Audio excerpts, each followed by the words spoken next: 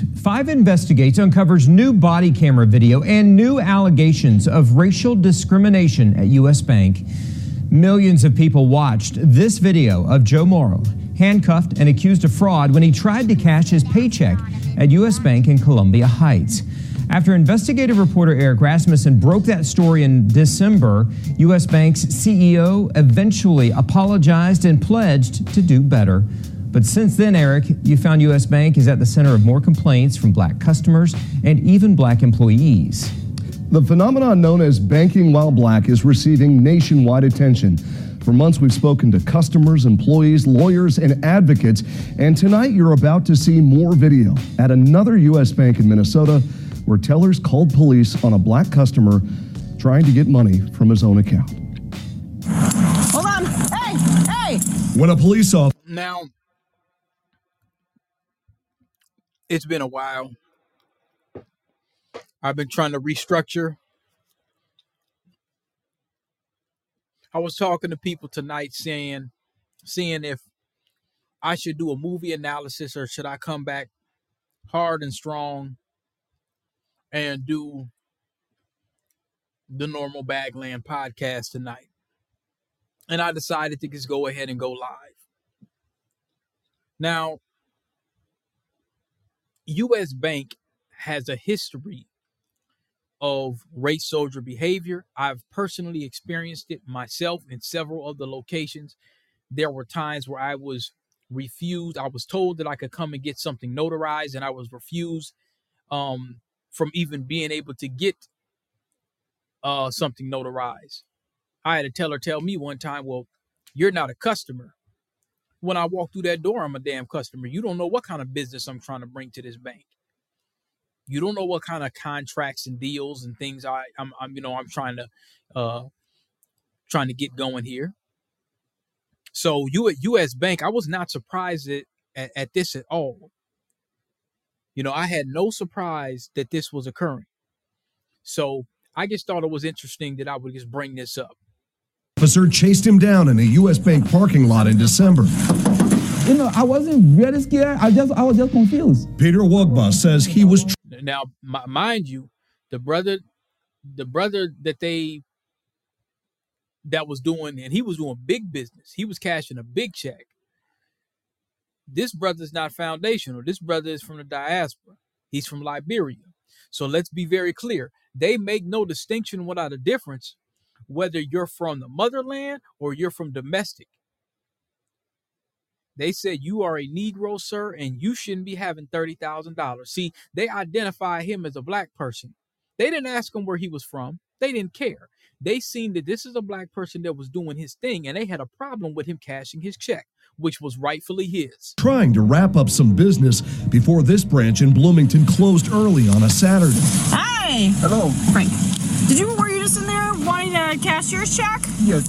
The money for that cashier's check, $30,000, coming from Wogba's latest deal.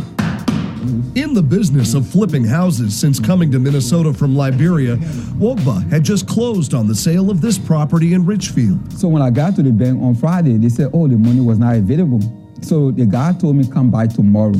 Despite calling U.S. Bank's 1-800 number to verify the funds were available, when Wogba returned here the next day, tellers denied him again. I said, well, I'm not going to leave. I know you guys are going to be closing soon, but I'm not going to leave until I get the money. How did they react when you said, I'm not going to leave? You know, when I said that, I was just trying to talk to them. The lady said, you have to calm down. Calm down. The same command given to Joe Morrow. Joe, I need you to calm down, first of all. Calm down. See, that's what they tell black folks. Calm down. We want you to calm down. As if you don't have a right to show your ass in that situation. Now, I've been giving you bastards all types of business. Y'all are earning interest on my money. I've been banking with you. I've been a faithful customer. But you accuse me of a crime of me trying to cash a damn check. And you call somebody that could potentially end me. And you tell me to calm down. See, that's what you may not even be raising your voice. You might just be asking questions. I've been in in a conversation with some suspected race soldiers, and I'm sitting there in a meeting or just talking. I've had this situation with an IT manager where we're just talking and I'm asking what the game plan is for the transition of the technology. And she starts talking about, oh, you need to calm down. And she starts waving her hands. And I'm like, ma'am, I'm very calm. I'm very calm. Not really understanding what's going on here. I'm very calm. I'm just asking some questions here. Oh, you need to calm down. That they use that. That's a race soldier tactic that's used against black folks. Let's be clear about that, too. Okay. This is the warning he received in October 2020 after a U.S. bank manager in Columbia Heights called police and accused the 23-year-old of fraud for trying to cash his $900 paycheck. He said, you people are always coming in here with fake checks. Who do you think he meant? Black people. Days after He said, you people are always coming in here with fake checks. See, it's the bank's job to determine if the check is fake. They could easily debunk that. You can't look at a person and then say this person has a fake check. You're not able to do that. But with actual technology, yeah, there's things you could verify if the check is real. That's very easy to do that. 5 Investigates report sparked national outrage. U.S. Bank CEO Andy Cecere apologized and promised reforms. Then I would like to see them back it up. U.S. Bank CEO still won't sit down with us for an interview. In a statement, the company said it's launching training for de-escalation and conflict resolution. But 5 Investigates found some of U.S. Bank's own employees also describe a culture of discrimination reaching the highest levels of the. Yeah, so now you know, this ain't just happening. This is a systemic. At this point, you have a confirmed white supremacist systemic issue at U.S. Bank. Anytime you have black customers using their money, being treated in this manner, and then now you have black managers. We're not talking about necessarily what they would call so-called low-level positions. We're talking about management positions. Now listen to what this brother says. Company. U.S. Bank has a history of this. There's just too many incidents that shows that maybe this is something that's systemic with them. John Spann worked for U.S. Bank for 24 years in Illinois. Starting as a teller in the 1990s, Spann worked his way up to become an underwriter for car loans. He reported harassment and racial discrimination to U.S. Bank Human Resources, describing in a complaint what a new manager said to him after taking over his region in 2018. Every weekend, and I'm telling you, every Friday before the weekend, he would stop by my desk and say, don't go to jail and don't beat your wife. Now, I want to debunk that. I want to analyze and dissect that a little bit. Am I coming through loud and clear, everyone? Sounds like I'm loud and clear. Phil Solomon's in the house here. This brother mentioned that the manager stopped by his desk, and he was trying to do that to rile him up, try to take the brother off his. We're loud and clear. We're loud and clear. Trying to take the brother off of his game plan. See, race soldiers at work. We both know. Solomon and I both know. Yeah, race soldiers at work. When you're working for the dominant society, they will try to take you off of your game plan at work. They will use weasel words. They will use all types of guerrilla office tactics to try to get you off of your game. So what they did to this brother is they said, all right. And see, I looked at the brother and they showed his kids, and I said, okay, Becky, see, he has a white wife. So, and this brother's a little older. He's probably maybe in his 50s. So they're looking at it from the standpoint like, hey, don't go to jail and don't beat your wife. They know that his wife is white. So what they were basically saying to him is that, hey, Negro, yeah, she might call the police. She might call the police on you. Don't beat your wife. You Negroes are wife beaters. That's basically what this guy was trying to say. That there's no other way around it. And that's very dangerous what this person is saying, because he's insinuating that, well, hey, you got a white wife, you might beat your wife. you Negroes are violent. You're violent people. You're genetically violent. You see what I'm saying? That's that eugenic talk. You're genetically violent. You beat women. You're violent. It's part of your genes. You see what I'm saying? When you start really breaking it down, that's the science. He didn't say that. But the thing is, you're not going to walk up to somebody's desk each week and then tell this man, don't go to jail and don't beat your wife. If that man was beating his wife, he would have been in jail. He wouldn't even have that job. So there's really no point for you to even tell him he shouldn't. You got to think. I looked at his kids. He had 3 children, it looks like, by the woman. So, yeah, man. I mean, that brother's not lying. I know he's not lying. So they were probably a little upset about that. He said, okay, he got him a Becky. So, they were probably a little upset about that. That burnt them up for number one. And then number two, the fact that he was a manager. Spann even reached out to U.S. Bank's CEO in response to this company-wide email after the police killing of George Floyd. Andy Ciceri wrote, "We have to do better and allow ourselves to be uncomfortable so we can have courageous conversations." How you doing? Yeah. What's good in the hood? Just holding it down, trying to take care of business. Keep it up, I'm a nigga.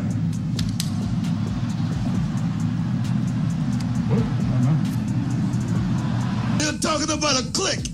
The only clique you need to know about is the Harlem Heat and Sister Sherry. See, because what you dealing with here is the brotherhood. It's nonstop from this point on in WCW. We take what we want, and after we take Lex Luger and the Giant, we want the gold sucker. Hulk Hogan, we coming for you, nigga.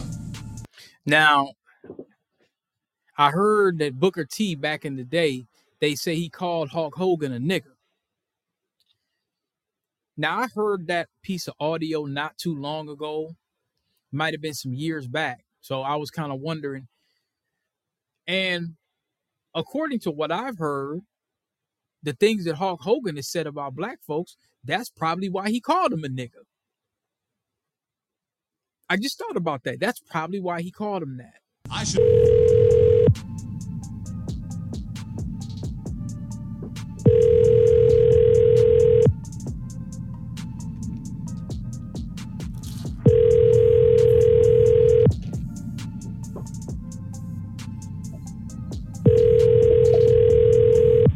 Thank you for calling Representative Hardaway's office. He is either away from his desk or on the other line. Please feel free to leave a detailed message and he will get back to you as soon as possible. Thank you again and have a wonderful day. Record your message at the tone. When you are finished, hang up or press pound for more options. Hello, I am calling from Minnesota and I heard about the terrible thing that's happening down there, the Mason State takeover, where Mr. Mumpower is trying to take over that black town due to the Ford plant coming over, saying that the black folks down there are incompetent. Something needs to be done about this. This is not good, and this is like a modern day Tulsa situation. This is like Rosewood. You guys need to do something about that. We on top and bitch, we running town. He was steady talking like an op until we gunned him down. She wouldn't fuck me back when I was broke, bitch, I got money now. Acting like y'all savage, but y'all really just a bunch of clowns. That's 100 rounds. You won't catch me nowhere if I cannot bring my gun around. Live and direct from Cary, Indiana. Straight Philly. Give it up for Freddie Gibbs. Oh, we got some bars. Let's get some bars going. All my niggas, yeah. This for my niggas, strictly. Yeah, hey. This for my niggas, strictly for all my niggas. Start your engine, put the fuel on them, mop the most woods and switches. This ain't for police, the prosecutors, or politicians. This for those that push to put themselves in the proper position. This ain't for the niggas who take the stand and work for the feds. Hope you leave your house today and catch all the points in your head. Big Will Skrilla, my nigga, hitting Menace and Charlie Mack. Soon as they let me eat, know the streets was my expertise. I kept discreet contacts with my connects, so they let me eat. A rapper, but I was a drug trafficker before I left the streets. These 10 more crack commandments. Frank Wright, rest in peace. Right there, and he's like, let's go. It looked like it was gonna happen, right? And I was like, yo, guys, let's go. I think Freddie Gibbs, Benny the Butcher, y'all gotta do the EP. Right. I feel like between you two and Conway, you guys are the hardest rappers on the planet at the moment. It's only natural that you and Fred have such a crazy fucking chemistry. Yes, bro. we do. Yes, we do. I feel like it's gonna happen. The Benny and Freddie chemistry. I feel like they love that. You know what I'm saying? They always ask when we gonna do an album. I feel like they love that. And would there be a collaborative album between y'all two? Probably won't. Why? Why you say it's so sure? It probably won't, because I'm sure it won't be. You know what I mean? I'm focused on what I'm focused on. I'm pretty sure he focused on what he focused on, but it's love. Yeah, it's love with everybody, man. I love everybody. Wow, man. I love the camera it's not people back love? here. I love everybody. Nigga said working with Freddie Gibbs came and went. I know some other shit that came and went too, nigga. Just keep my name out y'all mouth, man, when y'all talking to people who are doing interviews and shit. Just say next question, man. I don't want to talk about that nigga, man. Just say next motherfucking question. For real. Now that one hurt this week. Me as being a fan of the golden age, me just being a fan of the raw architecture of hip-hop and bars, Gary, Indiana's finest, Buffalo, New York's finest. The music that they made, and I'm telling you, Phil Solomon, the stuff that they made. I mean, the EP, I would have loved it. I would have got the vinyl for that and put that on my wall. I would have passed that to my kids. Benny and Kane, Benny and Gangsta Gibbs, they made incredible music together. So when I heard that hit the waves, where they're like, okay, they're not working together. Something probably happened. I'm like, oh fuck. That was a major to me. I mean, that would have been like the damn Outcast almost, even though they're from two different towns. Like, I mean, that would have been like the Andre 3 Stacks and Dre. You know what I'm saying? Like, they're like an unofficial duo, and they're not even on the same label, same town, or nothing that, but their collaborations was on point. If you want to talk about bar for bar collaboration, they have the best collaborations that I've heard in probably over 13 years. And that's a hard reach for me. Everyone that knows me personally, they know my history when it comes to collecting records and, you know, and music and things of that nature. But that's a hard statement for me to make right there. That's a long, strong statement to make. And anybody says that those two ain't got bars, they're all capoeira. The young folks say they're all cap. I got a new word I'm patented here on the Bagland podcast. That's capoeira karate talk. That's all capoeira. You can't say that they don't have bars galore. They have bars for days. I say pick your top 10 and put 2 against them. It's gonna be a long shot. You could put Styles P and Jada against them, but they still gonna hold their own. That ain't taking nothing away from Styles P and Jada. Those are phenomenal. Nothing less than fucking phenomenal. The Locks are phenomenal. That's the only people I'm saying bar for bar. The only people that I will put together between the Butcher and Kane is Jadakiss, Styles P, Dre and 3 Stacks, and bar for bar. Let me think, man. Shit, the dynamic duo Batman and Robin. Who could I put against them? Pusha T and Malice. But Malice does like gospel rap right now. He don't do trap shit no more. Like he's out of it. He left that. He said he left that life alone. Pusha solo. But if Malice were to ever come back to Clips, them Virginia boys, you really couldn't find too many people that came out. I'm your Pusha. You couldn't find the Clips. You couldn't really. You're not gonna find too many duos with bars like them. You're just not. So yeah, you'd have to bring Malice back and get him with Pusha T to go against the Butcher and Kane. And that would have been a great album. Okay. Let's get the Gangsta Gibbs and the Benny the Butcher conceptual album together. We get Hit Boy, because they both work with Hit Boy, I believe. You get Hit Boy. You get Primo. You get Alchemist. Rest in peace, Prodigy. He's gone. But Gangsta Gibbs worked for Prodigy before. So And then you definitely got to, Mobb Deep with Griselda, Mobb Deep with Benny the Butcher and Conway. Oh, man, come on, man. So you got to get Havoc. Havoc got to make a beat. Alchemist got to make a beat. You got to get Hit Boy on there. We might even get a Woe Kenny. Woe Kenny can make a beat.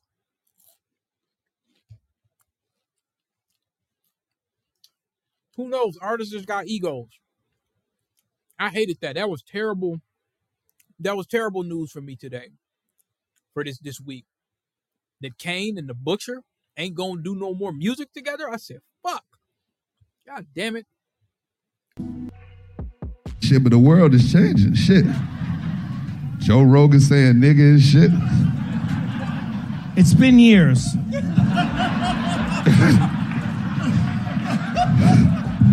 Nah, nigga, that wasn't years. That was days. Let it go. Let it go. Let it go.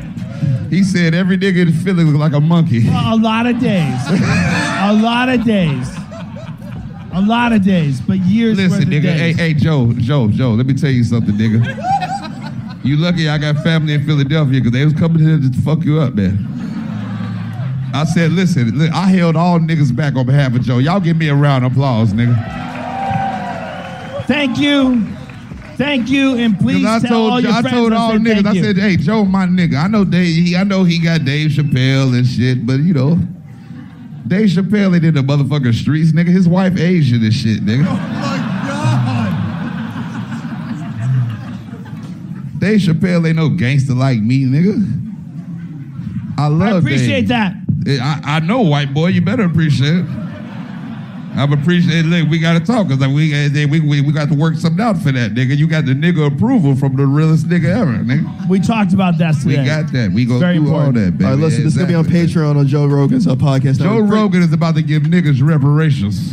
Oh my, Freddie, get back over here. Get back over here. And you just don't know it. Freddie, you did much more than your minute. How about a hand for Freddie Gibbs, everybody? 85 and a 25. Barely got my coke stash before they got me. So the prosecuting attorney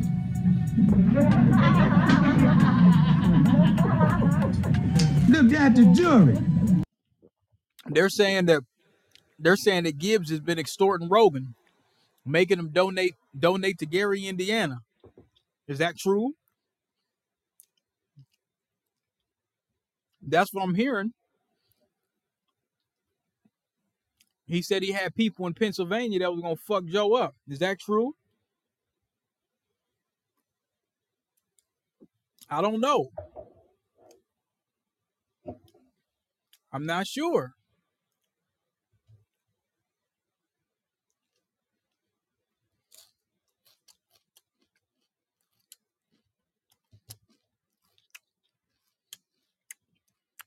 I don't know. I've been a long time fan of Gangsta Gibbs, man. It's just starting to get dangerous here.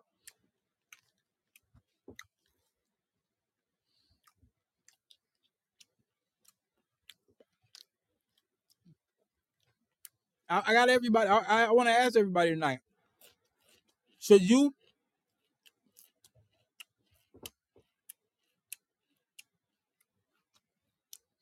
Rogan have been canceled?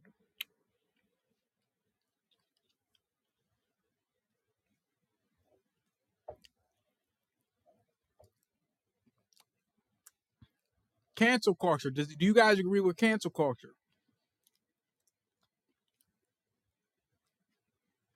I seen something by Putin. Putin was saying that cancel culture is not good. I agree. I don't believe in cancel culture. I was telling Phil, I said somebody might want to cancel the Bagland podcast. They were like, we don't like his audio. We don't like his narrative. We don't like his talking points. Let's cancel him. Can I be canceled? If I get about 100, if I get about maybe 1,000, well, not 1,000, but let's say I get about 10 to 15, 20,000 people start listening to me and shit. Can I be canceled? They canceled Donald J with the toupee. They said, well, he's a politician. He shouldn't be saying that stuff. I said, well, damn. If they took him off of Twitter, could they take me off of Twitter too? I'm just asking questions here. They say, well, Bagland DP, we're canceling you. We don't like you calling out cooning. We don't like you calling out race soldiers. Can you cancel me? I'm not a millionaire. Can I be canceled? He said, oh, we got to lock him up. He's up there pushing that corn. Oh, and by the way, if you listen to that whole U.S. Bank situation, now you got black folks cashing their checks. You have black folks that's cashing their checks, getting up, going to work. Now, y'all probably thought that situation here with Gangsta Gibbs and Rogans was bad. That ain't nothing. Listen to this shit. Now, before I do go into that, I want to tie that back into the U.S. Bank. What happened with U.S. Bank? Black folks going, cashing their checks. I never really liked U.S. Bank in the first place, but listen to this right here. While black folks is getting arrested and potentially even shot, you see, when they call the police, you don't know how that could go. The brother could be having a bad day. The cop could come up, like I can see in the video, when he was getting ready to leave the bank, the lieutenant or the sheriff or whoever she was, she pulled him over and said, hey, did you get cash the cashier's check? You see what I'm saying? And he was like, yeah. What if the brother would have got out of line?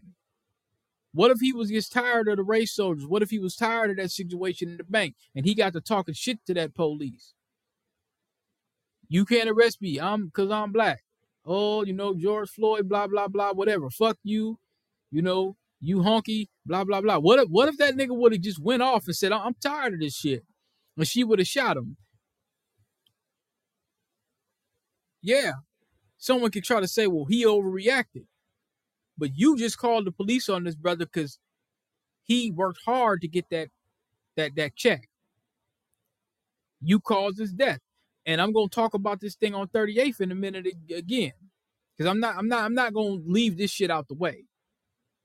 I'm gonna tie this back around in a little bit. But while you got brothers out here cashing checks, legally cashing their own checks, and can't get out of a bank without getting pulled over, you have this happening. Belarus grants refugee status to Capitol riot defendant. Belarus, am I saying this correctly? Belarus granted refugee status to Capitol riot defendant Evan Newman, according to Belarusian. I don't know how to pronounce it. How do you say is it Belarus or Belarus? So the media circulated a photo of him apparently holding country documents. U.S. citizen Evan Newman received refugee status in Belarus. The document was handed to him in the Department of Citizenship and Migration of the Internal Affairs Directorate of the Brest Regional Executive Committee on March 22nd. In an interview with the state-run outlet, he said he had mixed feelings, but thanked Belarus who took care of me. I'm upset to find myself in a situation where I have problems in my own country. Court records indicate he does not have a lawyer and has been considered a fugitive. So look, U.S. officials said in December that Newman left for the country following 14 charges he received in connection with the January 6th riot. So you got white guys that participated in that. They keep calling it a riot. It was an invasion. That was treason against the United States.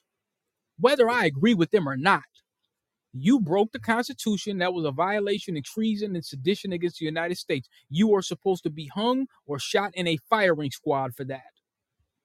You're supposed to be in Guantanamo Bay. All of those rednecks down there that was involved, or anyone that was involved, is supposed to be sitting in Guantanamo Bay.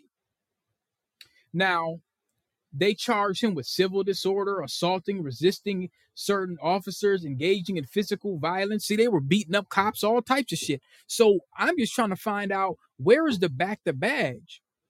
Where's the blue code of silence? Where's the NRA? I'm not hearing anything from them. They're real quiet about this. I've seen some very upstanding, law-abiding police officers that were trying to uphold the law against the invasion and the sedition against the United States in violation of the Constitution. Did you guys see that? I've seen a lot of police officers doing their job, trying to make sure that these invaders don't storm the Capitol. But I didn't see anything about back the badge. I didn't see anything about backing the badge. The development also comes amid Russia's invasion of Ukraine, in which Belarus is seen as being complicit. So now, you got brothers trying to cash their damn checks. This is much bigger than the Rogan situation. That Rogan situation, white folks call niggas all the time. That don't really mean shit. But this dude got the... Do y'all understand? Okay, where's Belarus at, man? This is crazy. This dude got refugee status. Can you imagine if a nigga went to go rob a fucking bank and then went to Uganda? Would Uganda let a foundational black American in after that nigga done robbed the bank? Man, but look, Belarus is right by Moscow. I'll be damned. It's right above Ukraine. Latvia and Lithuania is right above it. Moscow's to the right. I just watched a great, a real good film called Child 44 on HBO Max. Y'all got to see that shit. Y'all got to see that shit. Listen, look at this shit. Belarus is right over, but it's right above Ukraine, right by Kyiv or whatever. Poland to the left, Russia to the right, Lithuania to the north, and to the south, you got Ukraine. So this dude gets to commit a crime, sedition against the United States. Can you imagine if I would have did some shit like that? They would have came and got my ass. If I would have went over there to Liberia or Uganda or Eritrea or some shit, they might have came and got my ass. Like, nah, nigga, we gonna extradite you back for your sedition against the United States. I would have been sitting in Guantanamo Bay for some shit like this. So while black folks, so what? Okay, now here's another question. That means you had relatives. Then I got to ask another question. Okay, Ukraine, we know that that's a racist government. We're seeing all types of Nazi organizations and this, that, and the third. Yeah, it would have been some modern day mercenaries. They would have sent some people to bring me back, man. They wouldn't have let me stay. They wouldn't have let me stay. But as Phil says, hey, wherever race soldiers at, your home. When I said those 100,000 Ukrainians is coming over here, he said they're home. They're like, okay, you're white, you're home. That's how it's supposed to be whenever a black person, when I hit the motherland, I'm supposed to be home. Private military contractors, I don't know if they would have got them, but yeah, they would have hired some if it would have been, they would have never let me stay. Matter of fact, the authorities would have turned me over. If I would have been in Uganda or some shit like that, man, they wouldn't have hit me. It wouldn't have been like no Castro and Sada shit. No, they wouldn't have hit me. It would have been some. If I was in Uganda or Ghana or some shit like that, and I would be like, yeah, man, I done stormed the Capitol over there. I need y'all to hire me. It would have been some coon niggas that would have sent me back home so he could get a green card and a white woman. Yeah. It would have been some nigga. It would have been some immigrant coon nigga that said, hey, man, I need this green card. Hook me up with this white woman as soon as I touch down. Now, amid that, I wanted to talk about Justice Thomas, aka if anybody don't know who Clarence Thomas is, he's pretty much a GOP Clyburn. This nigga's on the Supreme Court. He ain't no Thurgood Marshall. Let's be very clear about that. He's not a Thurgood Marshall. Justice Thomas, discharged from hospital, faces mounting ethics scrutiny. So look, his wife did some bullshit, right? His wife did some bullshit. Let's go to the very beginning. So hold on, this is March 25th. This is March 20. Okay, and then we'll go into the next thing. Clarence Thomas's wife told Mark Meadows that the Biden crime family and ballot fraud co-conspirators would be living in barges off Gitmo to face military tribunal sedition, text said. So his wife, Jenny Thomas, done did something, and she looks like fucking Kathy Bates off of Misery. So they say she pushed a QAnon adjacent conspiracy theory and text with Mark Meadows. I was watching that HBO Max documentary about the Capitol, and I noticed a couple of them white guys that was out there storming the Capitol mentioned something about, I don't think it was Pizzagate or nothing like that, but it was something about these Democrats and far as them with children, something about pedophilia and shit. I was like, wait a minute, I kind of believe that shit, bro. Because I was looking at the WHO organization, and if you look at how, a lot of the white LGBT and involved in that, and they, you said it's old news. It is. But when I was looking at that Capitol invasion, some of them was talking about that shit. So I said, some of them is, this shit sound crazy as hell, but I'm like, man, I don't know, bro. Some of this shit sound like it's on point, because the Democrats they don't really speak against pedophilia. They don't really speak against the WHO organization and a lot of these places that what is it called? It was some conservative site I was looking at called the Federalist, where they were talking about how like they have these classes and they start talking about, the kids learning about sex and all types of shit that don't even fucking matter. They're supposed to be learning about math and science and stuff, and they start talking about how they should put on condoms and anal sex and all types of bullshit.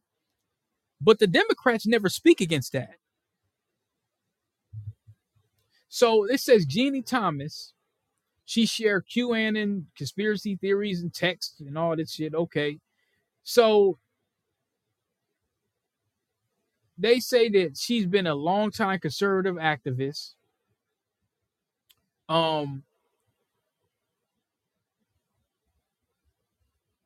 So they saying she had conspiracy theories and this, that, and the third, but they're not saying that she committed a crime. So they haven't arrested her for anything. They say Clarence Thomas's wife, they said that she had connections to the January 6th invasion. Okay, so now let me tell you how they do niggas. And that's why I gave this title tonight, The Plantation Operative Retirement Plan. If you're a suspected plantation or a confirmed plantation operative, aka coon, there's not going to be a retirement plan for you. March 25th at 1:26 p.m. is when I seen this here. Or when this was released by Grace Panetta. This is from the Insider. All right, and let me tell you how they say this. Look, you see how they're saying that she was the one making these statements and she has these connections, but they put it on this nigga. Now look at this. Now this is on March 25th. This is yesterday. All right, now on March 25th, The Hill says, well, I'm not sure about Clinton, Saxophone Bill, but shit, wasn't that nigga hanging out with Epstein on his private jet? I heard he was on the private jet. Okay, now look at this. The Hill says Justice Thomas discharged from the hospital. Now, this nigga ain't even barely left the hospital, and they're already talking about ethical scrutiny. He had flu-like symptoms, diagnosed with an infection, treated with intravenous antibiotics.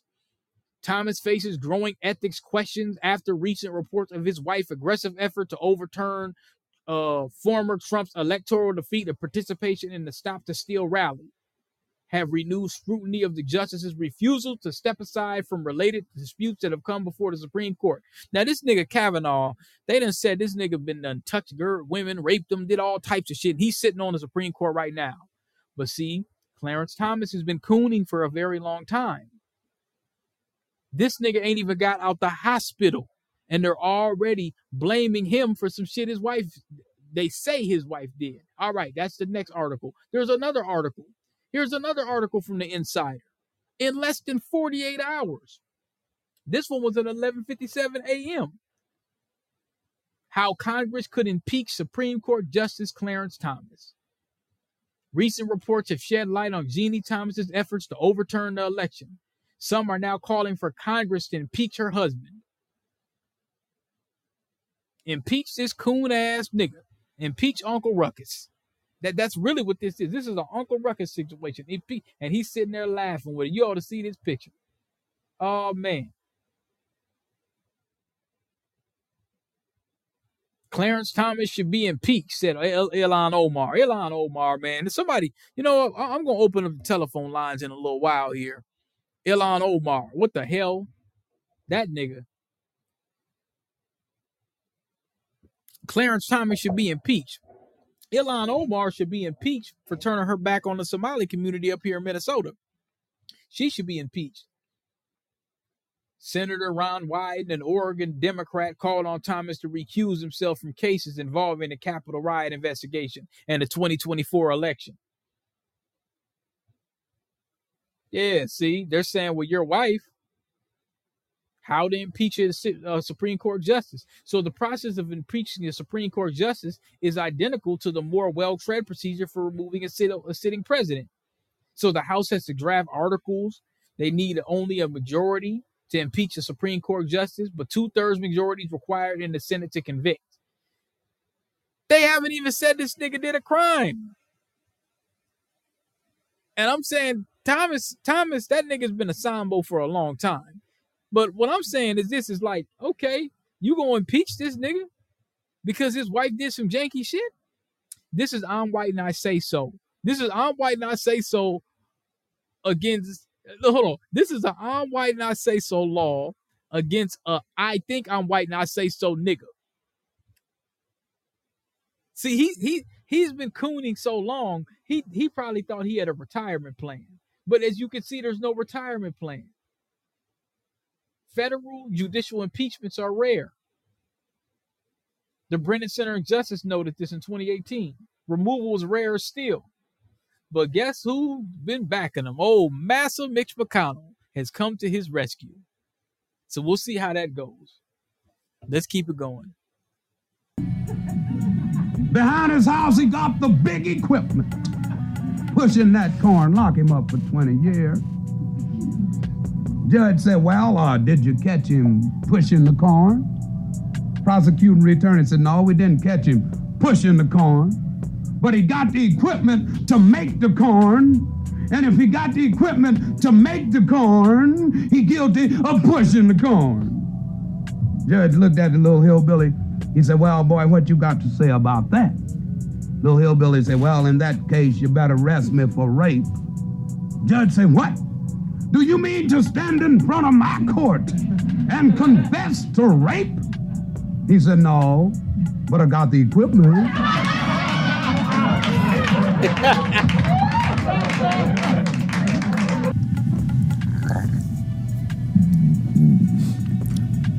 And say every cop have to be insured. So we take out policy. Everybody carry a gun. I play this all the time. Rest in peace to Grandmaster Teacher Dick Gregory. This is, and see, all the black Biden butt kissers and the Negroes, man, we got to get down on all the office. This is the lesser two evil. Niggas should have been pushing this narrative right here. It's very simple. Very simple. Well, how do we reform the police? Police reform. How do we reform the police? Well, you can't reform no race soldier. That's like trying to say, well, how do we reform a rapist? You know, that nigga done raped my daughter and you raped my little sister, and how do we reform that nigga? How do we make him whole again? Yeah. See, when most of the niggas that was talking like that sound like this, well, the lesser two evils, Hitler was just as bad as Leopold. No, he wasn't. The lesser two evils, well, I had to get Donald out of office, or we gonna get Biden, or Trump just make us feel bad. And that's almost like saying, well, and it is another thing that them same niggas use this is what they say. Well, if we didn't vote for the Democrats, then that's gonna be a vote for the Republicans. Nigga, that's like saying that if you didn't buy a burger at Burger King, that would have been another burger from McDonald's. Oh my gosh. Okay, let me stop. God damn it. Okay, so all right. If they would have said, this is what Dick Gregory said. You give all the police something to lose. Because they don't really feel like they got nothing to lose. They were like, we can smoke a nigga. We got not eminent domain. What's it called?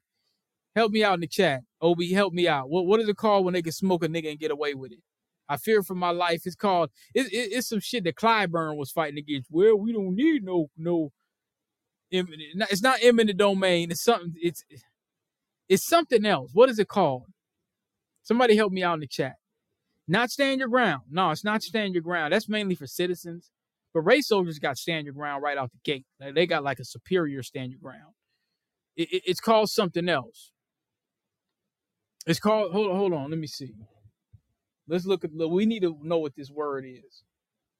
Police protection. It was supposed to be something in the George Floyd bill. It should have been in there. Police protection law. Let me see if I can see what it's called. Okay, the Bill of Rights. Qualified immunity. Okay, qualified immunity. So basically they can just smoke a nigga and get away. Qualified immunity. All right. So they already got that. And they got the prosecutors and they got a judge that pretty much will give you a Rittenhouse situation. So, Rittenhouse pretty much got treated like a race soldier on the force. That's all that was. All you seen with Rittenhouse was he just got the treatment that he got the same treatment, not the Zimmerman treatment. I'm gonna say he got the treatment like the cop that killed Mike Brown, or the Hispanic race soldier that ambushed and killed Philando. He got that treatment. You see what I'm saying? Rittenhouse was basically a citizen's qualified immunity. He was pretty much deputized right on the scene of the crime. All right, you smoke these folks. Okay, go on and do your thing. We'll buy your Burger King. He pretty much got qualified immunity. He got a citizen's qualified immunity. So Dick Gregory's saying, you give him something to lose. You let every cop let his kids go to college for free, and you shoot a nigga, you lose your license. After so many times. So you got to ask the question: do you hate niggas more than you love your children? It's that simple. That should have been the concept that the Democrats should have said to niggas. They would have, Negroes that was going out there scared and terrified of Trump voting for Biden should have said, man, look, that's what we want. They should have had that shit written up. Or we staying home. We don't give a fuck who wins. That's what niggas should have said. But they use Piccadilly plantation politics to use scared Negroes to go to the polls and get nothing. Now we have more police. We have, didn't we talk about it the other day? They giving police up here in Minnesota $7,000 to sign on bonus, nigga. 100,000 Ukrainians coming through. I'm sticking by my damn prediction. You're going to have Afghans and Ukrainians going to be pulling niggas over, blowing them away. And then now they're talking about ending the little police settlement thing. You can't be like both them John's coon ass parents where, you hugging the judge and, they about to end that. In Dallas, they ended it. Didn't they end it in Dallas, Obi? If the police smoke you, you ain't getting no check. I think that should be nationwide. That'll force niggas to say, no, you know what? Justice. Fuck a check. I want justice. Because after that lawyer gets done with you, you sit up there with, when you get Crump or any of them, by the time you get done paying them out and everything else, I mean, they can't repay you for your loved ones. So all the mercy killings, that shit's gonna stop. That's gonna cut back on coonery a little bit. I think they should end police settlements nationwide. I do. I think they should. I was talking to my homie about it. He's like, well, damn, bro. He said, well, don't you think you should get a settlement? I said, man, look, it's become problematic. It's become too problematic because niggas start using it, talking about, well, they start off talking like Arbery's dad that was down there in Georgia. Now, his mom wasn't with all that bullshit. But initially, well, all lives matter. Niggas start talking like that because they think they're going to get a check. It's not that I don't think that they should get it. Yeah, life insurance. So black folks should get all the black folks should get life insurance. And like Gregory said, they should tell the police, yeah, you lose your license. you lose your license. You kill a nigga in cold blood, you lose your license. Or you see what they do that, you lose your license, that means you can't feed your family. So now his wife is going to be like, why you kill that nigga? Don't you love your children? Did you really have to kill that nigga? You hate niggas more than you love your children? You know what I'm saying? Like it's a brilliant plan. That's how niggas should have been going to the Congressional Immigrant Caucus, and they should have been going to Biden and all them and Crime Koala. They should have been going to them like that. Like, all right, no, y'all need to start passing shit like that, and that would eliminate half of these killings, these cold-blooded killings. There was a case that I was watching on HBO Max where it was a brother named I can't remember his name, but he was out there in White Plains, New York. He was 60, 70 years old, ex-Marine. He accidentally hit his heart monitor or some shit like that, and the police came in and ransacked him. They killed him. He kept telling them he didn't want him to come in his house, and he kept him out the house for a little while, but they came in and they killed him. He kept telling them, you can't come in my house. It's been an accident, but they wanted to come in the house. They was calling him the N-word, all types of shit. This was back in 2011. We didn't really know about this case, but y'all should check that out. Anyway. Have to be insured.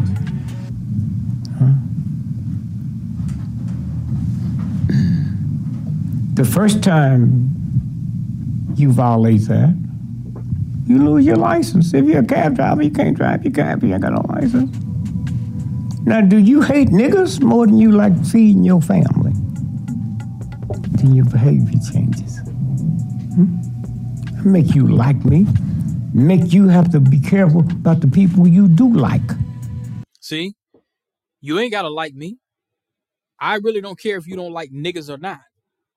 It doesn't bother me whether you like me. But it makes you be careful about the people you do like. If you remember when Tywin Lannister in Game of Thrones, what was his main concern? Game of Thrones is a great power case study. He said that he was concerned about legacy. He said, this is my last war. He told Arya Stark of House Stark that this would be his last war. He said, I didn't put in all the work. He did all the work. He put in all the work. The House Lannister, they had the bag. He was trying to get all his kids on code. These motherfuckers. You had one that was always in a brothel, drunk. Then you had another, both of his daughter and his son, they was fucking each other, and he didn't know. It was just all types of. His legacy was fucking up. That was his concern. His Tywin Lannister's concern was his legacy. Was that's what he was concerned about. So now they have to tell their legacy. Hey, I got to be concerned about you. If the penalty is, hey, you got to explain why you shot that nigga just because you didn't like him, and now your children can't go to college, your children are gonna despise you because you took something personal and brought it on the job, and you wanted to take a life just because you wanted to, with no regard as to them having a free damn college fund. So, yeah. But see, we lost our leverage. Niggas did all that hollering and hooping. Motherfuckers rioted, did this, that, and the third. Man, America was at its knees. They would have gave niggas anything like back in the 60s. Niggas lost all their leverage. And what I noticed is when my homie Phil went live, he was telling me it was a big party. Motherfuckers was passing out beers. It was basically a big interracial plantation jubilee. I seen a lot of niggas out there. I'm going to be honest. I've seen a lot of niggas out there listening to motherfucking hip hop, dancing and doing all this shit with Becky. And this is supposed to be about Mr. Floyd. But I got something else I'm going to play for y'all, and that goes to my point, as I said, and I'm not backing down on it, that 38th in Chicago is not holy ground. Somebody said it was holy ground. It's not. A man was lynched. How the fuck is it holy? Let every cop, their children should go to school for free. Because you got to give them something. that they can't afford to lose. It's that simple. You drive down the street, you get 5 moving tickets, you lose your license. That's what make you stop at that stop sign. But they don't, the system doesn't want to punish cops. I didn't say that. I didn't ask you the question. I didn't say, did they? I said, here's how you do it. You telling me they don't want, huh? I'm leading into something else. No, I don't want you to lead into something else. Because my ignorant grandmother, you have to tell me they don't want to punish cops like I don't know that. Before your ass was born, I knew that.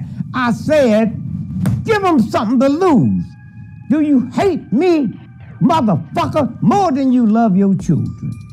Yes, sir. I mean, look, nobody in their right mind. America goes to war. They don't take entertainers and athletes to get liberation. Yes, sir. That's bullshit.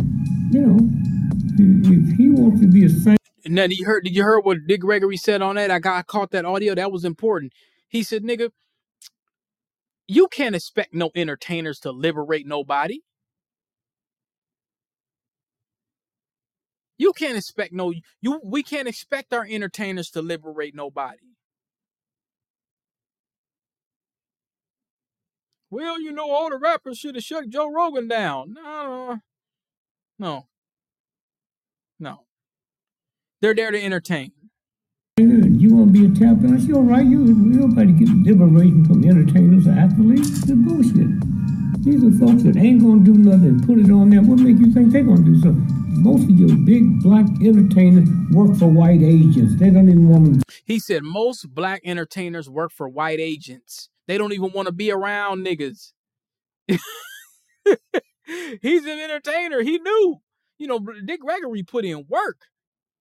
Dick Gregory was your revolutionary's revolutionary.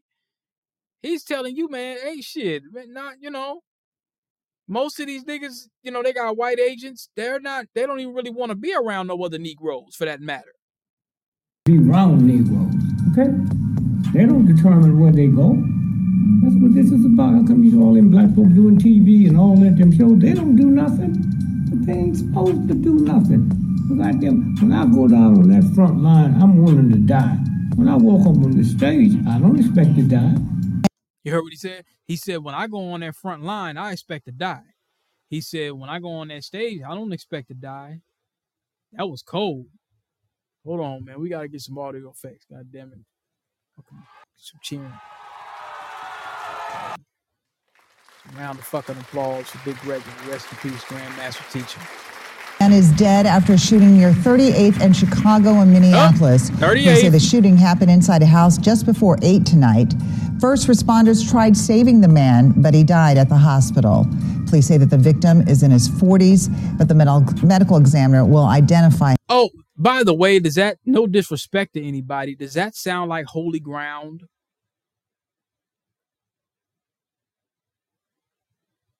Does that sound like holy ground? I was talking to one of my homies, what I'm saying? He's from the area and shit.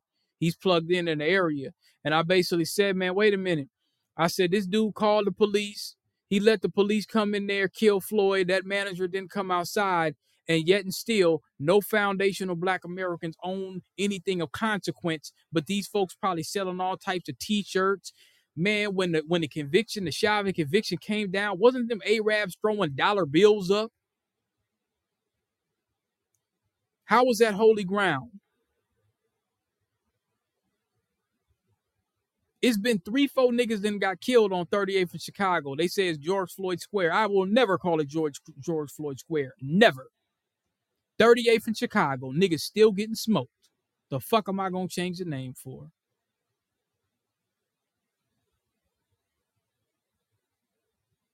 You see what I'm saying? They can talk shit about Gangsta Gibbs. That nigga done rebuilt Gary. You see what I'm saying? Gary, Indiana's rough. How come your Democratic politicians hasn't rebuilt Gary? Why does a rapper have to fucking rebuild parks, rebuild Carolina Park and shit like that? Why does a rapper have to do that? Where's your Democrat supporters at? Where's the Biden butt kissers? Somebody call up in a second. Y'all call up in 10 more minutes. I want a Biden butt kisser to call up.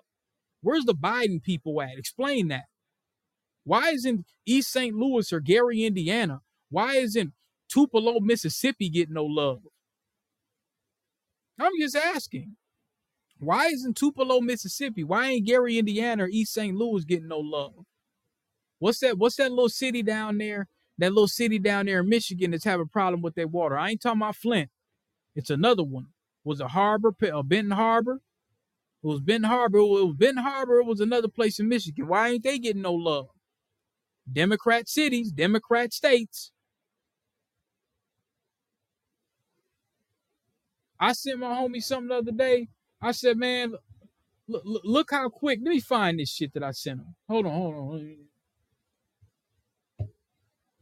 I'm not saying vote Republican. I'm just saying, man, god damn. Okay, hold on. Wait a minute. I'm sending something with Sean Price. Hold on. Wait a minute. It's way up. No, that's okay. Wait a minute. All right, hold on. It was an article. Oh, here we go. Yeah, I got to talk about this. Community leaders. Now, remember I told y'all that the Democrats were going to side with the GOP up here in Minnesota to start. They're going to start passing crime bills for the carjackings. Carjackings is down in St. Paul, but no reports. But reports have increased in Minneapolis. Community leaders said there's a long way to go. Listen to this. So they got somebody said, some dude, Tyrone Terrell, says he works in the community to a bank account. He likens the community to a bank account. He said, like your bank account, you can't make withdrawals without making deposits. We have to make a deposit of trust with these young people. The young people don't trust the police, for one. I mean, that's understandable. I'm not going to discredit his statement. But what I am going to say is this. It says, now listen to this. I'm not going to look at the numbers. Fuck all that. Law enforcement agencies have submitted 38 carjacking cases for review. Most of them, 22 are, which is half, is adult offenders. Others are juveniles. They say the juveniles are far more likely to be involved in carjacking cases.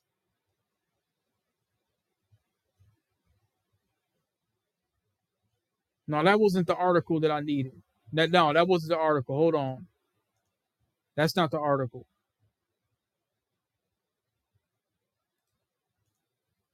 I need that article right there, too. There was an article where they were talking about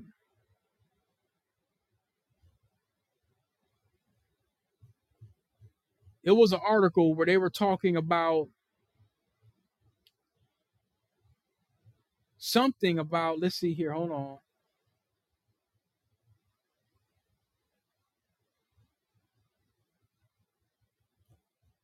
I gotta find this, man. It was an article that was talking about how they're going to allocate over $300 million. Hold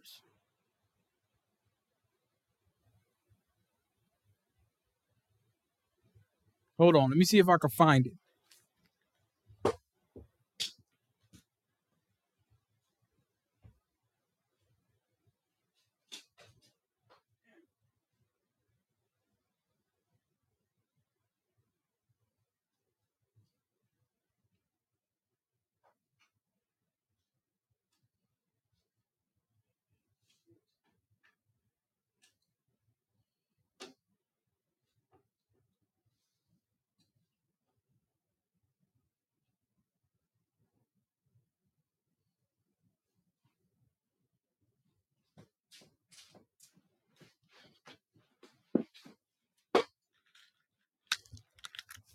Let me see if I can find it. Hold on. That ain't it. There was an article. Is this it here? No. Wait a minute. That's not it either. Damn it. Vince McMahon. No, it's not that. Fuck. Okay, well, let me look at my email. Well, here it is. This is it. Okay. Now this is from MSN.com. Now, look at it. Listen to this. Minnesota House Democrats beef up plan to fight rising crime. Did y'all hear that? Do you remember what I said? I said that it wasn't going to be the Republicans. It was going to be it's the same coin. It doesn't matter. Minnesota House majority beefed up its public safety package with $50 million in extra money. That's not $50 million out the gate. That's extra $50 million. And call on Republicans who control the Senate to work with them to fight rising crime. The extra money on top of the original $100 million proposal will go mostly toward grants to the cities and 20 counties with the highest crime, hiring more police. So that little $6,000-$7,000 that you're seeing, watch, you're going to see. Then the bill also includes $15 million so that law enforcement agencies could able to afford body cameras. Ain't they supposed to already have body cameras? Now listen to this shit. This is what's going to be interesting. The bill's chief author, don't this sound like something to you? The chief author, remember the 94 crime bill, the chief author, Rep. Cedric Frazier of New Hope, said the money would help local officials, police chiefs, prosecutors, and community groups team up against rising violence, but they're not saying what they're going to do. What do you mean by team up? The plan includes funding to help recruit and retain officers. God damn it. Didn't I just call it out a few seconds ago? I didn't even read the whole fucking article. While better training them on the proper use of force, the duty to intervene in conflict de-escalation. We're going to retrain the race soldiers. I told you. Remember I told you earlier today when I called you, bro? You got to get out of Minneapolis. Come out to Ramsey. And it ain't going to be better so much socially, but man, you might as well. The plan includes funding to recruit and retain officers while better training them on the proper use of force. Better training on the proper use of force. Don't they got a handbook on what they're supposed to do in regard to the use of force? Come on, man. Conflict de-escalation. Now listen to this nigga. And that's Melvin. That's the mayor talking. Oh, Lord. Anyway, this is what this nigga said. Listen to what he said. Our Republican colleagues constantly parrot that crime is a problem in big Democratic cities. That tactic is predictable as it is tiresome, Frazier said at a news conference, pointing at a map of the state that showed the counties with the highest crime rates and the fastest crime growth are scattered all across Minnesota. Okay, well, but nigga, you wrote the bill. That's a crime bill. This is a Democrat that wrote this. I'm just telling y'all, this is a Democrat that wrote this. Then he's trying to pivot to the conservatives. He's trying to pivot to the Republicans and tell you, well, they're saying that it's big crime and this, that, and the third. Well, nigga, you wrote the bill. Municipalities, counties, and tribal units would apply for the grants in partnership with community groups and would have 6 years to spend the money. Melvin Carter said the grant approach would promote investments in alternative strategies and strengthen partnerships between community groups and law enforcement. Investments in alternative strategies. What the fuck does that mean? Pardon my French and German. What the fuck does that mean? It's not the same old approach to crime and community building. Man, let's just keep it real. I don't care what political side you're on or whatever. Let's just deal with logic. You're going to do one of two things. You either going to lock some niggas up. You're going to get a stop and frisk thing going and lock a bunch of niggas up. Or you are going to create some programs where niggas can get some real money. Because niggas carjacking get $10,000, $15,000, $60,000 a car, man. Niggas ain't going to work at McDonald's, man. I'm just going to tell you. Democratic Governor Tim Walz, meanwhile, has been touring the state to promote his own $300 million public safety proposal. The Senate Democratic minority earlier this week made its own call for Senate Republicans to take more effective action to fight crime, unveiling a $500 million package aimed at both stopping crime. This doesn't, So now what they're trying to what this is what this sounds like. This sounds like the wolf in sheep's clothing. It sounds like, well, we're gonna let the Democrats pallet the plan. It sounds like the Democrats they're both on board with it. Let's be very clear about that. The Democrats are both on board. The Democrats and the Republicans are both on board equally with this. Because see, now it's been a couple Negroes that probably done went out, or some. Well, I've been seeing it's been a lot of white carjackers too. Let's not get it fucked up. We ain't gonna put it on the niggas. No. Okay, a couple niggas done went out there to Edina. Now, Edina ain't having that shit. You niggas start carjacking in Kowalskis and shit. You got some old senior citizen people. They're like, no, you gonna have to stop these niggas. All that liberal shit goes out the gate. People we talking about Minnesota, oh, it's so liberal and so open and open-minded. Man, listen here. Minnesota's a red state. I don't give a fuck what nobody says. I don't care how many Democrats is up in this bitch. It is not liberal. Any more than California. California got the 3 strikes. That's a conservative law. That ain't no, you know what I'm saying? So you jacking these rich, wealthy people in Edina, and they're like, well, no, hold on. Y'all keep that shit in the ghetto, but you ain't gonna come out here fucking with us. You got to think of the mind of a white person that got a home of $1 million to $2 million. They got money. And here comes some nigga in a motherfucking GMC, a 2008 GMC, hops out and carjacks them.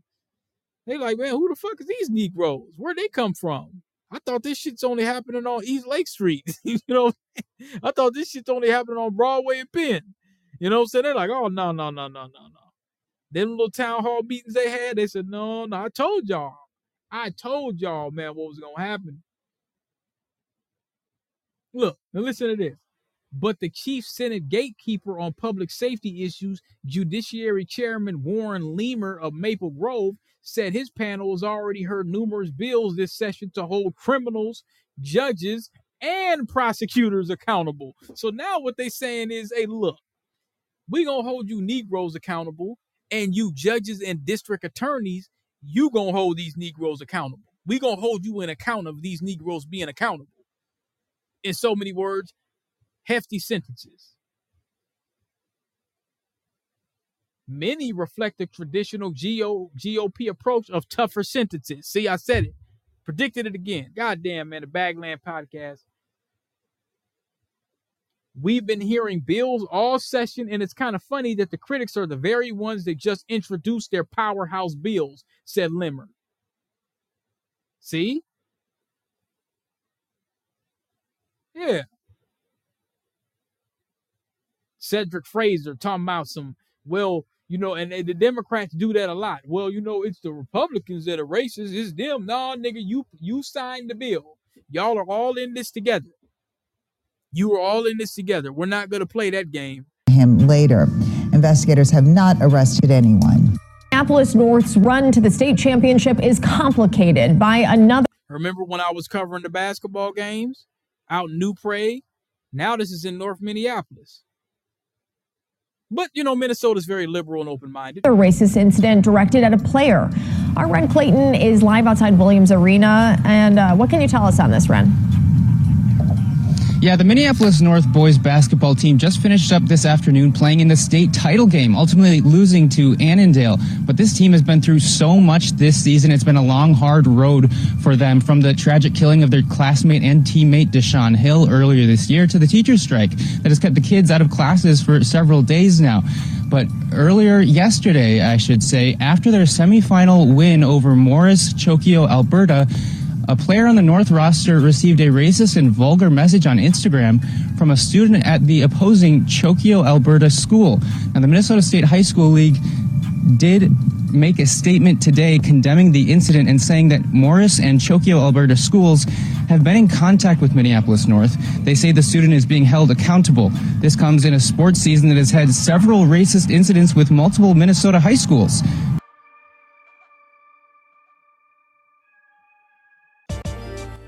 There you go. Well, it's been a while. It's been a good 3 weeks, but everybody, I appreciate you getting on board tonight. Welcome to the Bagland Podcast. This is Bagland DP, where we discuss politics, tech, and tangibles. Make sure you like, share, and subscribe. Fair use, YouTube, fair use. Like, share, and subscribe on YouTube, Bagland Podcast. Yeah, last time, I could have sworn the last few episodes I had, a conversation in which that new Prague had some nigga issues. You had the teachers getting up there talking about, I can't imagine my kids living like this. Well, your kids ain't black, so of course you can't imagine it. You know what I'm saying? Yeah, we gotta stand up and fight. And they get the little committees and this, that, and the third, rather than just saying, all right, we're banning race soldier activity. And we're enforcing it. We're not just passing policies, we're enforcing it. That's how you get that out the way. That's it. Anything else is just BS. People want to politicize it so much, and let's do this and that and the third, and we got to have a big giant meeting, and let's all show up at the church, and we can vote and have a fish fry, and Pastor Deacon gonna pass the pork chop plate. And no, man, you ain't got to do all that. You don't have to do all of that, man.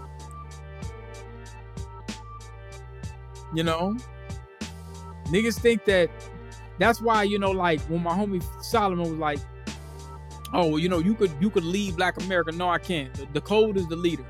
The code of conduct should be the leader. Because what black people like to do, as Neely Fuller says, is black folks, we like to congregate. That's why the black church is spewed out. You got a bunch of Negroes that'll congregate and say, well, if I just go to the church house and, I'll just say I'm going to change. And, the church doesn't require results, production, and refinement.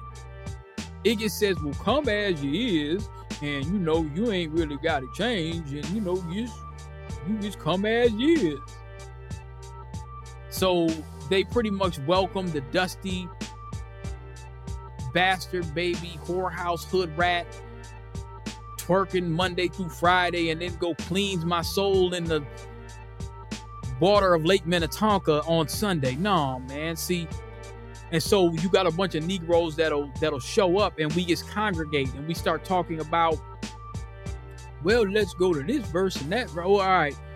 And then we go outside and the race soldier blows us away. Well, let's just go back to the church. No, nigga. Okay, what is going to be the plan and how we resolve this issue? Well, black folks are poor. We ain't got no money, so let's go back to the church. No, let's not go back to the church. The church should have some kind of an economics class. It should have some kind of a workshop where you can register to get LLCs. You should have, that's how it used to be. Back in the day, they used to get shit done. When Nat Turner was trying to get off the plantation, that nigga wasn't talking about no plebiscite talk. That nigga wasn't talking about no, no, that nigga was on some revolutionary shit. He said, we gonna get off this fucking plantation. So he picked the most revolutionary verses out of the Bible, and he used that for empowerment. That's what he used. And Minnesota got this shit real bad. I'm just gonna call it right out. You could go to, let's go there. Fuck it. You could go right over there to Broadway to North Minneapolis and pick your best church. And we have a town where you got some kids that can't even fucking read and write. But niggas gonna tell you to show up on Sunday. This can show up on Sunday, and niggas like to congregate. It's like peacocks. Niggas like to congregate and all get together and babble and debate. Niggas want to babble and debate rather than actually coming up with a plan. I'm opening up my phone lines, man.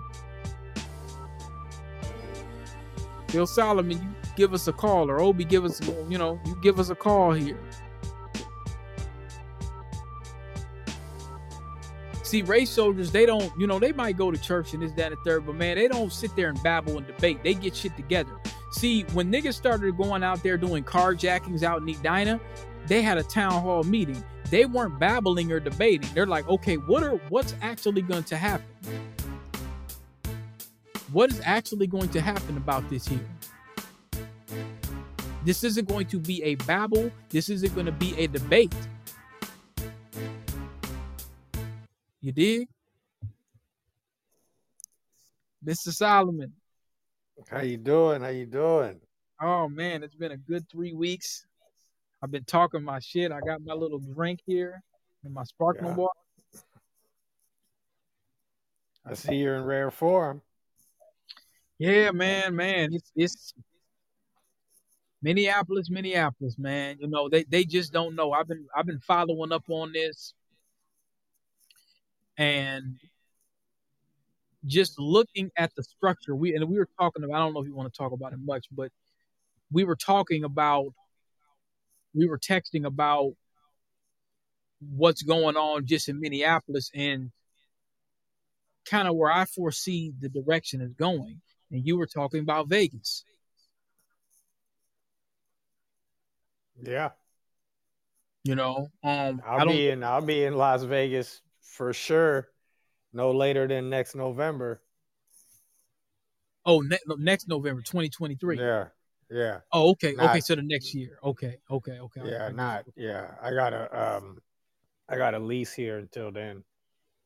I hear that. Until then, I ain't gonna mess with that. But I mean, I might even leave a couple months early. But I mean, the Seward neighborhood, I don't do too much riding around. But the other day, I was driving around here in this area, man. I ain't seen nothing but dope fiends. This area is hooked on fentanyl, man.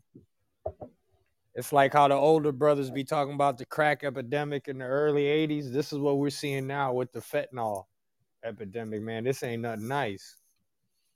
So fentanyl heads and the Walking Dead. So these guys, man, they're Walking Dead, man. That's what they look like. The only good thing is they too weak to actually, really do anything to anybody. You don't hear only kind of. I think the carjackings is a whole different thing. The carjackings is money, man. There's chop shops in Minneapolis and in St. Paul. Yeah, they ain't using fentanyl. Yeah, that's two different things. And police need to be looking into where these chop shops are. I guarantee you this amount of carjackings ain't just a bunch of kids trying to joyride. There's money involved in this. Yeah, I couldn't believe it. Like when I actually did it, when they had that homicide detective on there talking about the gang unit, when I pulled that audio off at CBS and he was saying, man, these niggas get up $60,000 for a damn Hellcat. I said, damn. Think about that. Yeah, a motherfucker that changed somebody's life. Yeah, first thing a motherfucker's gonna do is motherfucker's gonna pull a gun on you in a second, man. I couldn't. That's a life-changing thing. It is. I mean, I was, because how I was about it. I was pretty critical, and then I had to think about it for a little bit, about their shoes, and I said, well, if you got a Hellcat, if you 17 years old, because the price of living is going up. 9 times out of 10, let's be clear. These kids, they mamas is probably hood rats, bastard baby. Their daddy probably ain't nowhere. Their parents probably ain't about shit 9 times out of 10. Okay, so they're like, well, look, Chipotle, fuck that. They're like, hell, I'll steal me a Hellcat for $60,000. Even if you're 17, 18 years old, dude, and you walk around with $30,000, I mean, how much of us make $30,000 in a fucking week, dude? Like, man, come on. I had to think about that for a minute. So I said, okay. Then they mentioned the gang war. So I said, okay, if they get $30,000 and they can say, well, hell,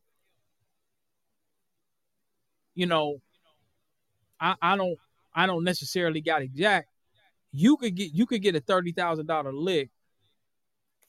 You could hustle. You could buy you some weed or whatever you want. You could buy you some pounds and you could buy you some pipes because, they said a lot of it's about war too, the ops and all that. So they could get them some little fully auto model. They get some real nice pipes. They get some real nice pipes to get them moving around in the streets. Man, they can get them under the car. It's man, they can get all that. $30,000, dude. It's non-negotiable to think that some kid running around in the inner city trying to hustle is not going to try to take a payday like that. That's the difference between being somebody who's buying drugs and trying to flip it on the streets to being a kingpin. You get $30, $40, $50,000 in your pocket running around. If you got any sense to you, you're the guy supplying everybody. Yeah. So that's non-negotiable. So that's what the police need to look at. But I want to go back to something that you were talking about earlier.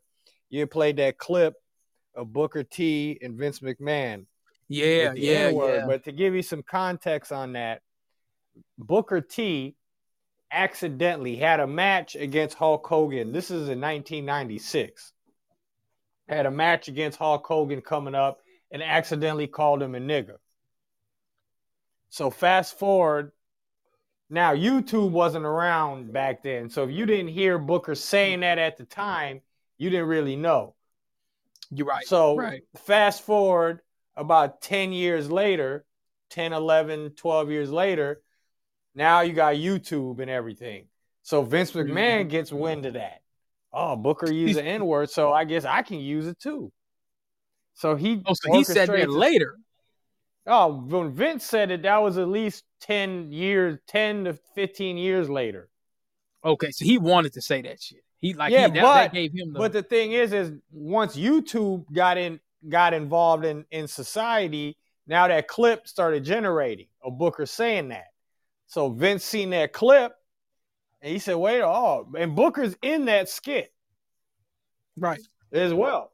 So when Vince gets wind of that, okay, Vince goes, all right, I'm going to say that. Vince's idea, saying the N-word at the time, was he was trying to drum up some controversy.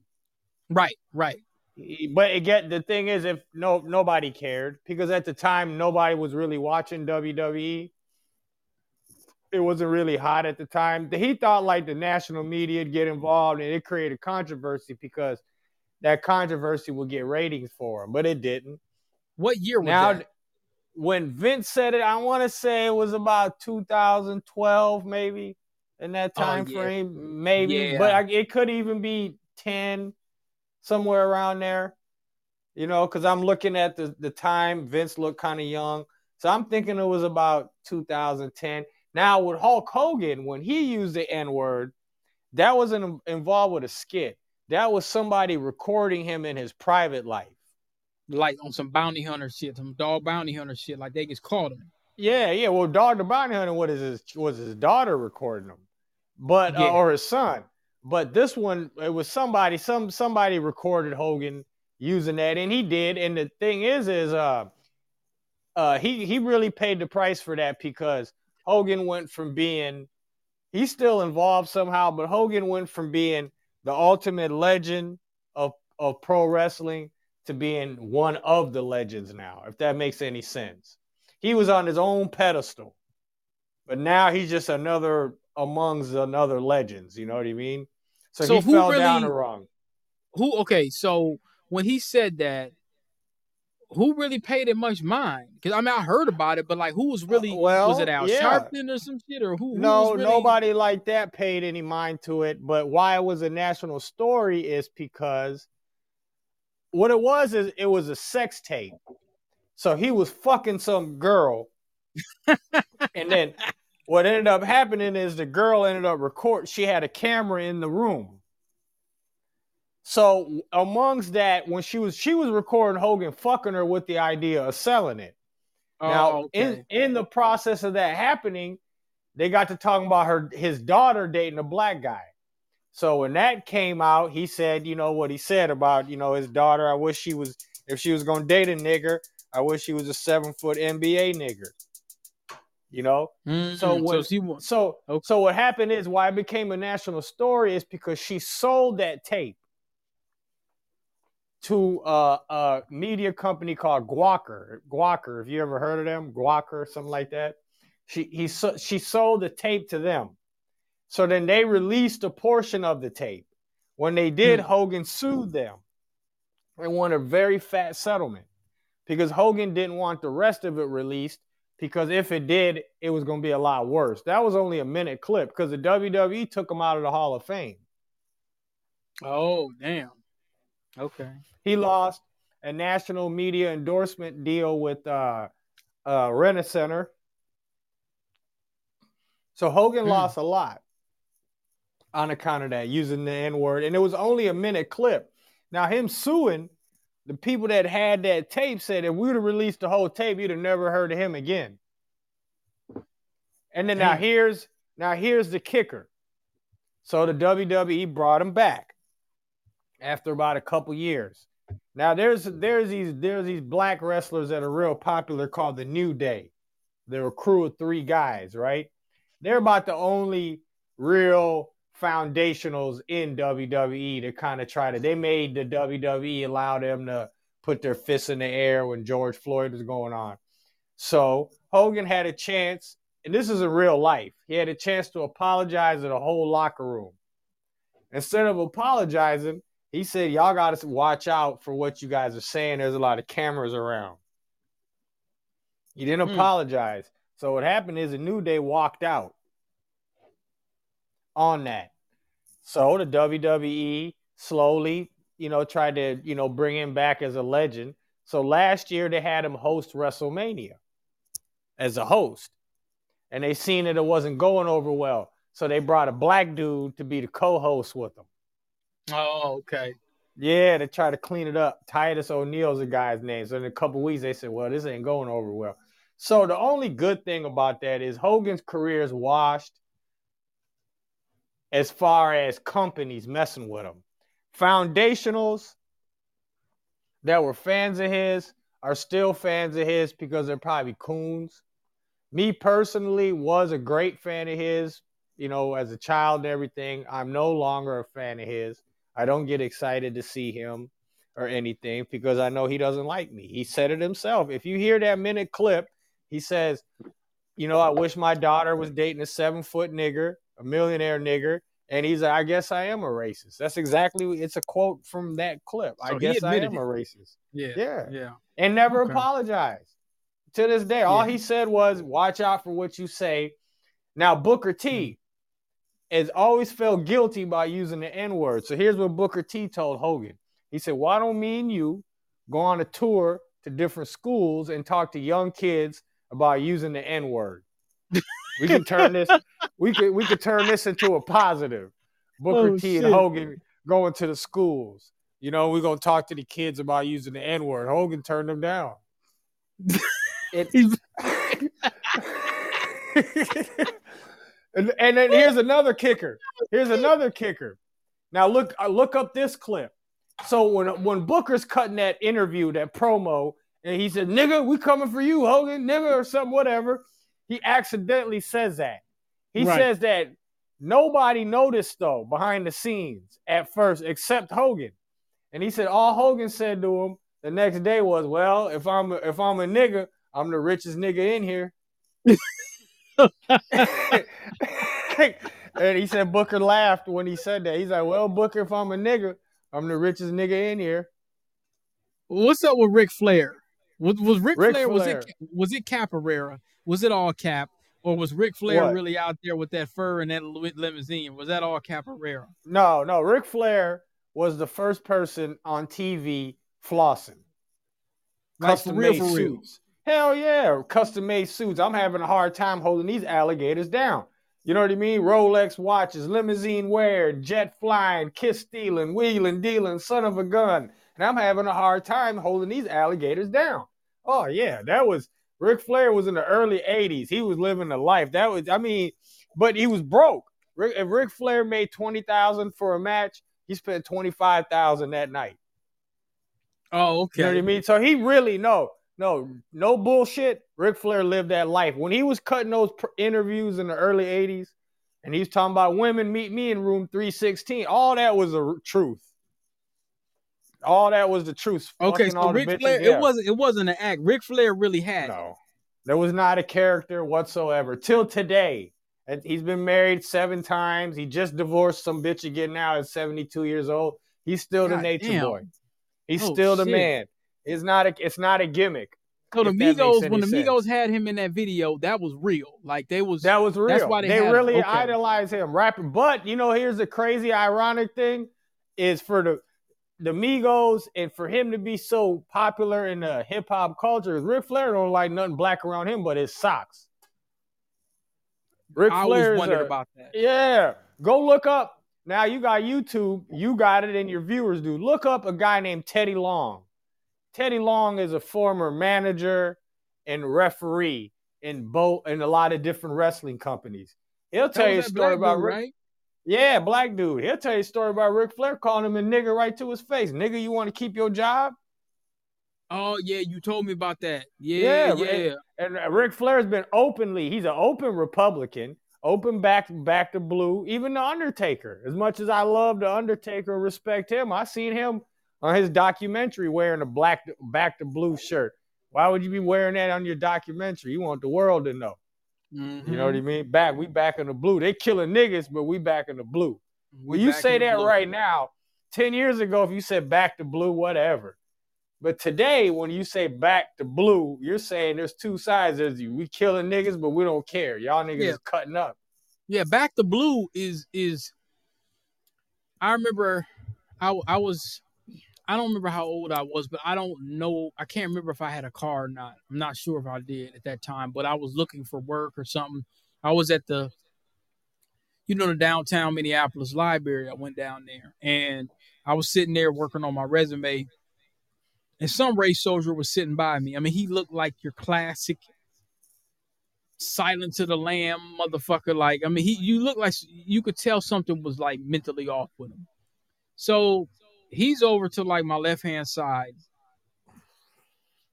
And I'm kind of sitting down in front of the computer. He's at the computer. It reminds you of not American History X, but like Higher Learning. It was like he was a lame-ass Remy. He was one of them kinds, like just real lame. You know, he didn't get no hoes. He gets just lame, just racist and lame. Just full of hate. Yeah, just but even the Beckys don't like him. He's just lame. He's all around lame. He's a lame ass race soldier. Ain't got no swag, you know. And so what he did was he got up after a while. Maybe he was tired of sitting by me or something. I mean, I wasn't paying him no mind, but he had a piece of paper. And it was a real small, like a little notepad piece of paper or whatever, like a not a snippet or whatever they call it, but like a little square. It's about maybe 2 inches and a quarter length and width, maybe. And so he wrote 2 Z's and kind of slammed it on the table like a little bit, like not like a slam, but like kind of like here. He didn't put it right next to me, but he put it close enough to where it was notable, where I'm like, okay, what the fuck? So he wanted you to see it. He wanted me to see it. So now he didn't know that I knew what it was, but you know, I'm acute to Nordic symbols. So it was this, do you know the Nazi SS? You know, it looks like a Z, but it's an S.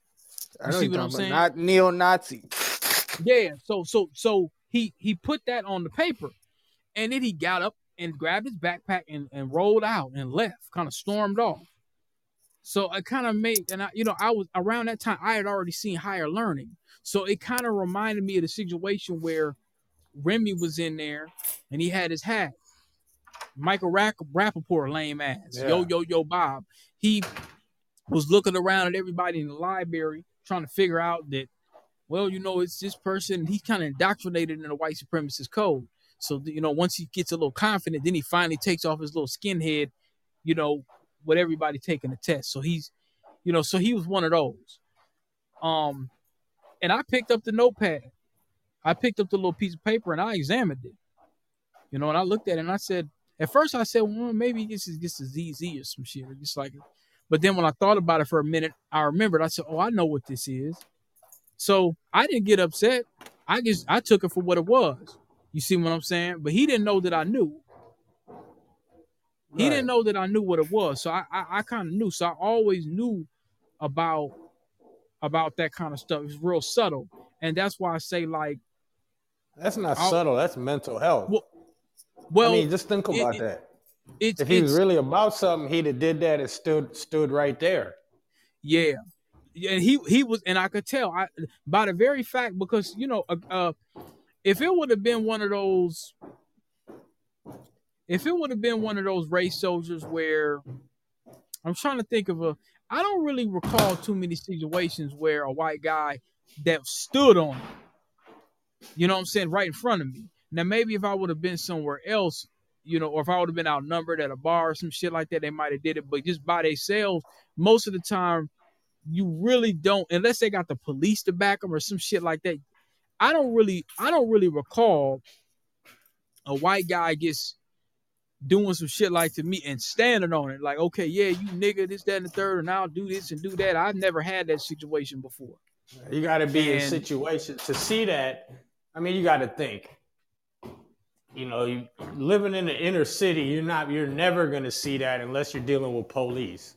Right. So you have to be, and I've been in these situations a lot, so I can give you firsthand accounts, but you have to be in situations where white people have the complete leverage over you to really see what they're about as people. Like, you got to be in, like, I remember being I've been in situations where I was the only black dude in the room countless times in my life. Yeah. Countless.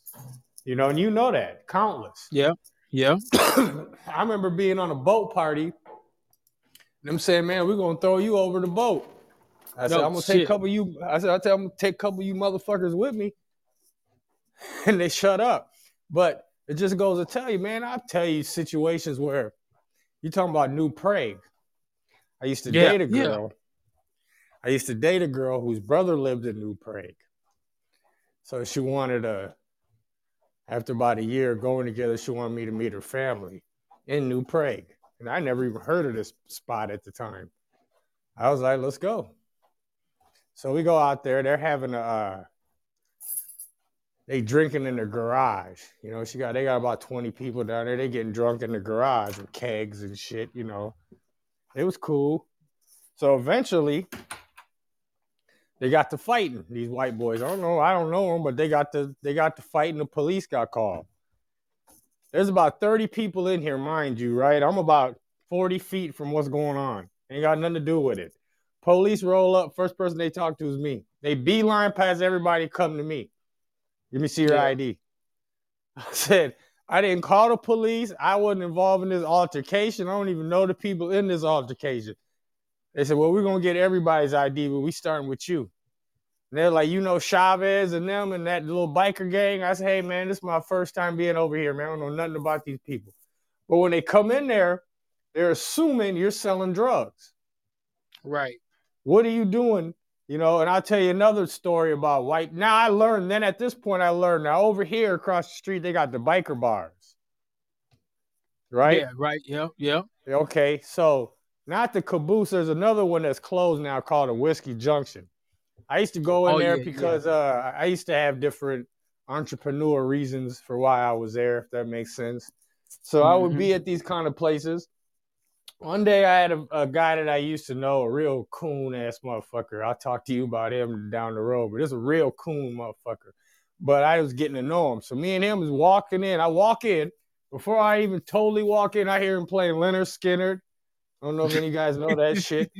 Right? Yeah. So I hear him playing that. I turn around and walk right out. And then the dude I was with, he said, man, why the fuck you do that? I'm like, look, when they say nothing good, you never want to be in a situation where there's total leverage. What are two black dudes doing in here when they're playing Leonard Skinner? If we get in a fight, the police are going to roll up and say, either y'all are selling drugs or you're looking for trouble. You know what I'm talking about? So that goes, and that goes, it's like there's leverage on so many levels.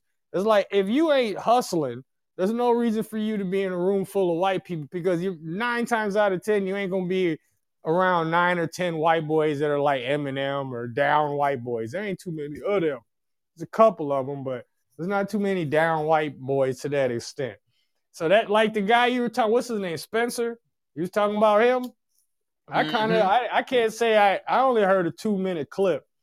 Once I hear about any kind of segregation, I kind of agree with it, because if you look at things, man, prior to segregation, foundational blacks were the most diligent students. Tell me, and whenever I'm wrong, were very properly spoken, spoke properly, very highly respectful to their parents. You mean prior to segregation or integration? Prior to whites and blacks mingling together. Oh, that's integration. Yep. Integration. Yes. Yeah, prior to all this. And then what happened is once this integration came in, who wrote the book when it comes to disrespecting mom and dad? Mm-hmm. White. You know what I'm saying? That's a white culture thing. Not really having good marks, being rogue and renegade. That kind of stuff wasn't in the black community until integration. It didn't. See what integration did. That's why I always bring up the term cocaine Cadillacs and white women. What integration did is, and I know Jason Black of the Black Authority, he illustrated it much more than I could have, but he had a program called Do You Trust Old People, talking about the civil rights generation. See, we grew up thinking when we were kids that most of the Negroes that was out there with King and X and, you know what I'm saying, the Panthers and stuff like that, we thought that a lot of those people, such as our parents and a lot of folks that we knew, we thought that they were with them. And actually, that was a very, very, very chosen few. Most of the Negroes from the civil rights generation, all them niggas wanted was a Cadillac, some cocaine, and a white woman. They traded and squandered all of the resources that the World War I and World War II generation built for them. So, like the people that were in, that built Rosewood and built Tulsa, Oklahoma, and like everywhere, like when you talked about that dichotomy of black folks that were excellent, fresh off the plantations, cut literacy in half in less than 20 years. I mean, literally fresh off the plantation, really building their own, and had to be in these enclaves because white society, you couldn't shop there. You couldn't go there. You see what I'm saying? You couldn't go here or there and everywhere. So you had to be amongst black foundational blacks. The generation from the World War I or World War II generation, they built everything for them. And they passed it down to them, and them niggas took the money and fucked it all off, right? So it was a very chosen few that were following in like the Panthers, in Medgar Evers' footsteps, and in King's footsteps, and in Malcolm's footsteps. They was calling them niggas crazy. They was the same niggas that was running around talking about, well, as long as you keep your head low and pull up your pants, the police won't shoot you. Those are the same kind of niggas. So when you bring up that rogue element, they were the rogues. But when they talk to us, a lot of times when we look up the civil rights generation, you and I, and as kids, when we were at South and we were at elementary school, we thought that everybody was out there, really out there with King and really out there revolutionary, and they wasn't. Them niggas was hiding. Them niggas was doing the same thing that you sent me on that live, where niggas was. It was a plantation interracial jubilee. Oh, let me drink and it wasn't It was a lame jubilee. They had spiritual jubilees. That was a lame jubilee. A lame jubilee. You got a lot of homeless people in Minneapolis. That was just something to do. See? Yeah, that's how it was. That's how it was in integrate. Integration was basically. What about that happened in New York City? They wouldn't have been able to stop that. Look at what happened in Atlanta. They went in the damn CNN Center. They got serious with that shit. We're going to really make some real waves. Yeah. The only fucked up part is, I don't know if a lot of people know about this. You do. In Atlanta, they got something called Black Hollywood.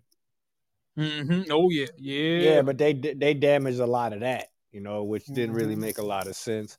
But, that just goes to show that was a key leverage point right there in America. For Black America, DP, during that nationwide rioting that even split into Europe, that right there was a leverage point for Black America. Had there been a DP, a Dr. Claude Anderson, somebody who was a spokesman, who had the power to turn on the light and turn off the light, white America could have negotiated with him. We want this, and this, and everything will stop. The last white time, people were scared, man. They were scared. They were terrified. The last time that we had a situation like this was during the Rodney King riot, the LA riots, and back when you mentioned, you said during integration, when they, you got to think, after King was killed and the riots jumped off, you remember in school they used to try to paint that we shall overcome, get slapped in your face, and just turn the other cheek. That was a lie. The reason why they started passing certain laws and certain stuff is because niggas start turning up. That's the Yeah. reason why. It wasn't a bunch of white folks that just felt bad. They got scared. And that was the point. And what happened is we had the same thing we have now. You had a bunch of Negroes running around talking about, well, hey, just like these nonprofits here, no disrespect, but you know how they get down here, these nonprofit for-profit organizations. Well, give me a Cadillac and put some money in my bank account and let me sell the descendants and the young people to hell. You see what I'm saying? Let me get this white woman, because I used to get strung up from a tree. So it was experimental, niggas taking acid and fucking Woodstock and all this shit. And niggas feel, well, I'm accepted now by white society, so you could have all your businesses. So we gave up all of our businesses for colder ice. You see what I'm saying? And around that time, the race soldiers said, okay, all these niggas want is a white woman. Yeah, we'll let them fuck a white woman here and there. We'll let them fuck a white woman. We'll give them a job downtown. They could have a nice shiny suit, come to my hotel, and you could ride in the front of the bus. Okay, cool. Well, And they're like, all right. The thing with white women is, a lot of people look at it a certain way, but if you look at the white women that date black men, if you look at it from a white boy's point of view, you're not getting the top echelon white girl. No, you getting the bottom. You really, you getting, unless you dating, I don't know, Kelly Clarkson or whatever one of these bad white bitches making some money. Unless you Miley Cyrus, or unless you pulling something like that, these white boys laughing at you. You getting some shit we don't want. And that's what I'm saying. But the Negroes, some shit we don't fucking want. The Negroes around that time. That's what. Yep. And they look at her like, okay, you ain't coming back. You with them Negroes, you take. You're done. You're done. You're done. And you're done. The last white woman I dated, she was a little older. So, and I was and the only white women I like is if I'm the first black dude you've been with. You know what I mean? After that, it just becomes a game, Mm-hmm. So I told her, though, understand, you bringing me out to your little town where you live and in Farmington and all this. Once they see you with me at these gas stations and everything, they're not going to like you. Me and you break up, they're not going to, they're not going to feel, different. They're going to feel differently towards you. There's some real race soldiers in here. They don't like if you're a race soldier, off top, you're not going to like interracial dating. Not at all. No, that's just, that's just how it is. But, to get back to this Spencer character, this young man that I seen, I'm going to do a little more research on him. Oh, yeah, absolutely. Richard Spencer, let me give you a little insight. Richard Spencer is pretty much the quintessential. He calls himself a nationalist. He's a race soldier through and through. And Spencer, what's he running for? What position? He's not really running for anything. He's basically just, hey, he's just running his mouth. Yeah, he's basically like, look, I'm a race soldier. I'm a white nationalist. He doesn't call himself a white supremacist. It's the same thing, but he's basically like. Well, you have to understand, DP. They're trying. Do you remember the Green Party? Yeah, these different terms. That's just when the word Republican became tainted. White supremacist. It has a negative connotation. Ku Klux Klan has a negative, so they come up with Proud Boys. It's all the same thing. It's just got a different name to it. Yeah, but he's not running. But you got to admit, DP, he's got a mouthpiece on him. Oh yeah. He's pretty brilliant. Now, who was the idiot that he was debating? He was debating a fool too. He was baiting rigor mortis Rowley. And this nigga's been running his mouth too. But see, Rowley, this guy. Who was that? That wasn't Roland. The guy that he was debating on that clip you gave me, that was Roland? No, that was some African nigga. No, that guy nigga was a fool too. Now, is this Spencer guy, is he from America? Oh, for sure, yeah. Richard Spencer basically is he's American. He's a preeminent race soldier. He calls himself a white nationalist. So this is what he said. When they and he'll tell you, like, if you ask him, he ain't like one of these white boys like from Minnesota. You be like, hey man, is there white privilege? Oh, there's no such thing as white privilege. You blacks have all the privilege. No, he'll tell you. He'll be like, yeah, there's white privilege. And you know what he'll tell you? He'll be like, I want more. He'll tell you to your face. He'll be like, I want as much white privilege as possible. He says, I'm white and I want more privilege. What's wrong with that? So being honest. So when I meet a white man talking about, well, you know, I don't agree with reparations and there's no such thing as white privilege and all that, I'd be like, what about Richard Spencer? They get real quiet if you ask them that, because Richard will tell you, look, I'm for the white man, and I want the white man to have all the benefits. He said, you know, we build everything. I mean, we do everything. And so he'll say stuff like that. So, you know, he'll like, for example, he was on this documentary by the Black Authority. Jason Black did a documentary called Race War. Judge Joe Brown's on it. Richard Spencer's on it. Jared Taylor's on it. And Spencer's told him, he asked, it's a great documentary. I got that. I love it. I watched it. I sat here and watched it.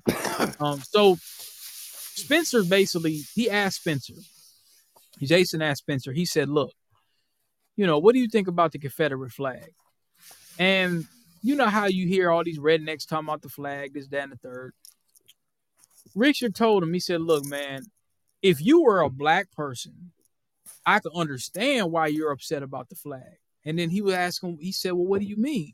He said, well, that flag, it didn't mean nothing positive for you. He says, so I can understand with you being a Southern black person. You see what I'm saying? But what he was saying, bro, was, you know, this flag was for me. It didn't help you out. It was for me. He says, but to be honest, I don't give a fuck about it. So he said, what do you mean by that? He says, I'm more concerned about white people winning. And he said, well, what about morality and all that? He said, man, that don't really mean shit. He says, you know, I'm trying to win. He says, now, far as whether it's fair or not, he said, I don't believe in fairness. I believe in winning. He says, so that Confederate flag, he said, it's cool, but I don't really give a fuck about it that much. I'm more concerned about the white race winning. Yeah. You see what I'm saying? But what's wrong with that? I mean, what's the problem with that? He's honest. He's honest. So what I'm saying is, and then now, he's considered to be like he was the leader of the new alt-right. But then after that shit went down, a lot of them went to jail. He said, okay, the alt-right's dead. The what? The alt-right? What's alt-right? That's a crew? No. Yeah, it's just basically a new race soldier term. That's all it is, like you said. Alt-right? Okay, I get it. I get it. All right. Yeah, all right. Everything we're saying is right. Yeah, so all white or all right? Alt-right. So ALT. So alt. So alternative right. Oh, right okay, wing. Alt-right. Yeah, so basically, we're far right. We're conservative. We're conservative to the far right. Like we to the farthest of. It's just another term they come up with. That's it. You want me to give you and your viewers here some breaking news, some real breaking. Do it until they cut us off. Yeah, I'm gonna give you some breaking, earth-shattering news. If the world came up with integration again, where it's over now, blacks can only be around blacks and whites can only be around whites. You know what would happen? There'd be a new racism. There'd be dark-skinned blacks against light-skinned blacks. There'd be whites with money against whites with no money. So hate is a mental trait. Toxicity is a mental trait. So to think that you're gonna fight racism and this and that, and you're just fighting, you want to just find a wall, take your head and just ram it into it. You know what I mean? Because it's not gonna happen. What you need to do is be able to function. And how can I win amongst this hateful atmosphere? How can I take myself out of this atmosphere where my money and my happiness isn't dictated by a 1-hour speech by the president or every 4 years in November? Yeah. We get to that point, people. Get to that point. Not the, and then you want to talk about reparations, DP, to be quick on that. You know what's going to happen when foundationals finally get their reparations? It's not going to, first of all, they print money. So, let's always remember that, people. You know what I'm talking about? There's a machine that prints money. Oh, we need some more. Okay, let's get it. You know what I'm saying? So now you got only that. And if that doesn't work, they will take the funds from somewhere else. Do you remember when the NFL players were kneeling for the anthem? Yeah. Have you Yeah. noticed that doesn't happen anymore? No one does it. You know why? Not at all. Because when Kaepernick kneeled and this and that, other players came up with a crew called the Black Coalition. And the NFL told them, we will donate $100 million a year to whatever black charities you want if you make sure nobody kneels for the anthem, basically. You know what I'm saying? Interesting. So it's a these check. guys, they took the check without Kaepernick's approval or anything like that. You know where they got the money from? The NFL. No, that's the NFL that's paying this. But you know where the NFL got the money from? You want to know? Some owner? No, the owners are the NFL. Do you know, if you remember, they once a month, they used to require all the players to either wear pink cleats or pink gloves in honor of Breast Cancer Awareness Month. And everybody would donate the some Red money. Cross? No, Breast Cancer Awareness Month. The NFL would have the players wear pink because that's the color for breast cancer. You'd have to wear pink gloves or pink cleats, to honor the breast cancer awareness. So what the NFL did is they took the $100 million they used to donate to breast cancer awareness and they switched it and just gave it to the black players to donate to whatever charities they want. So they won't kneel anymore. Yeah.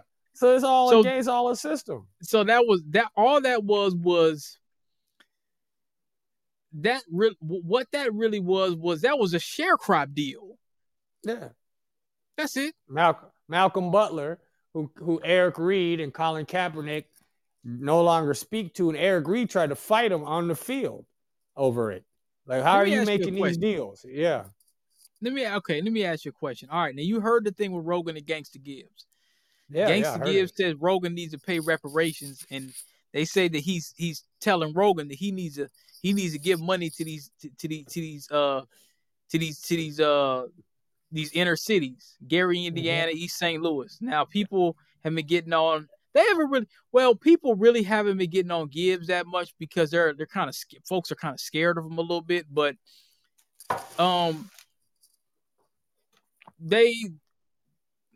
I think the sentiment will be at some point in time is that, you're caping for Rogan. But my earlier question was Gary, Indiana, and East St. Louis. Why is Gangsta Gibbs building up Gary, Indiana, and why hasn't the politicians?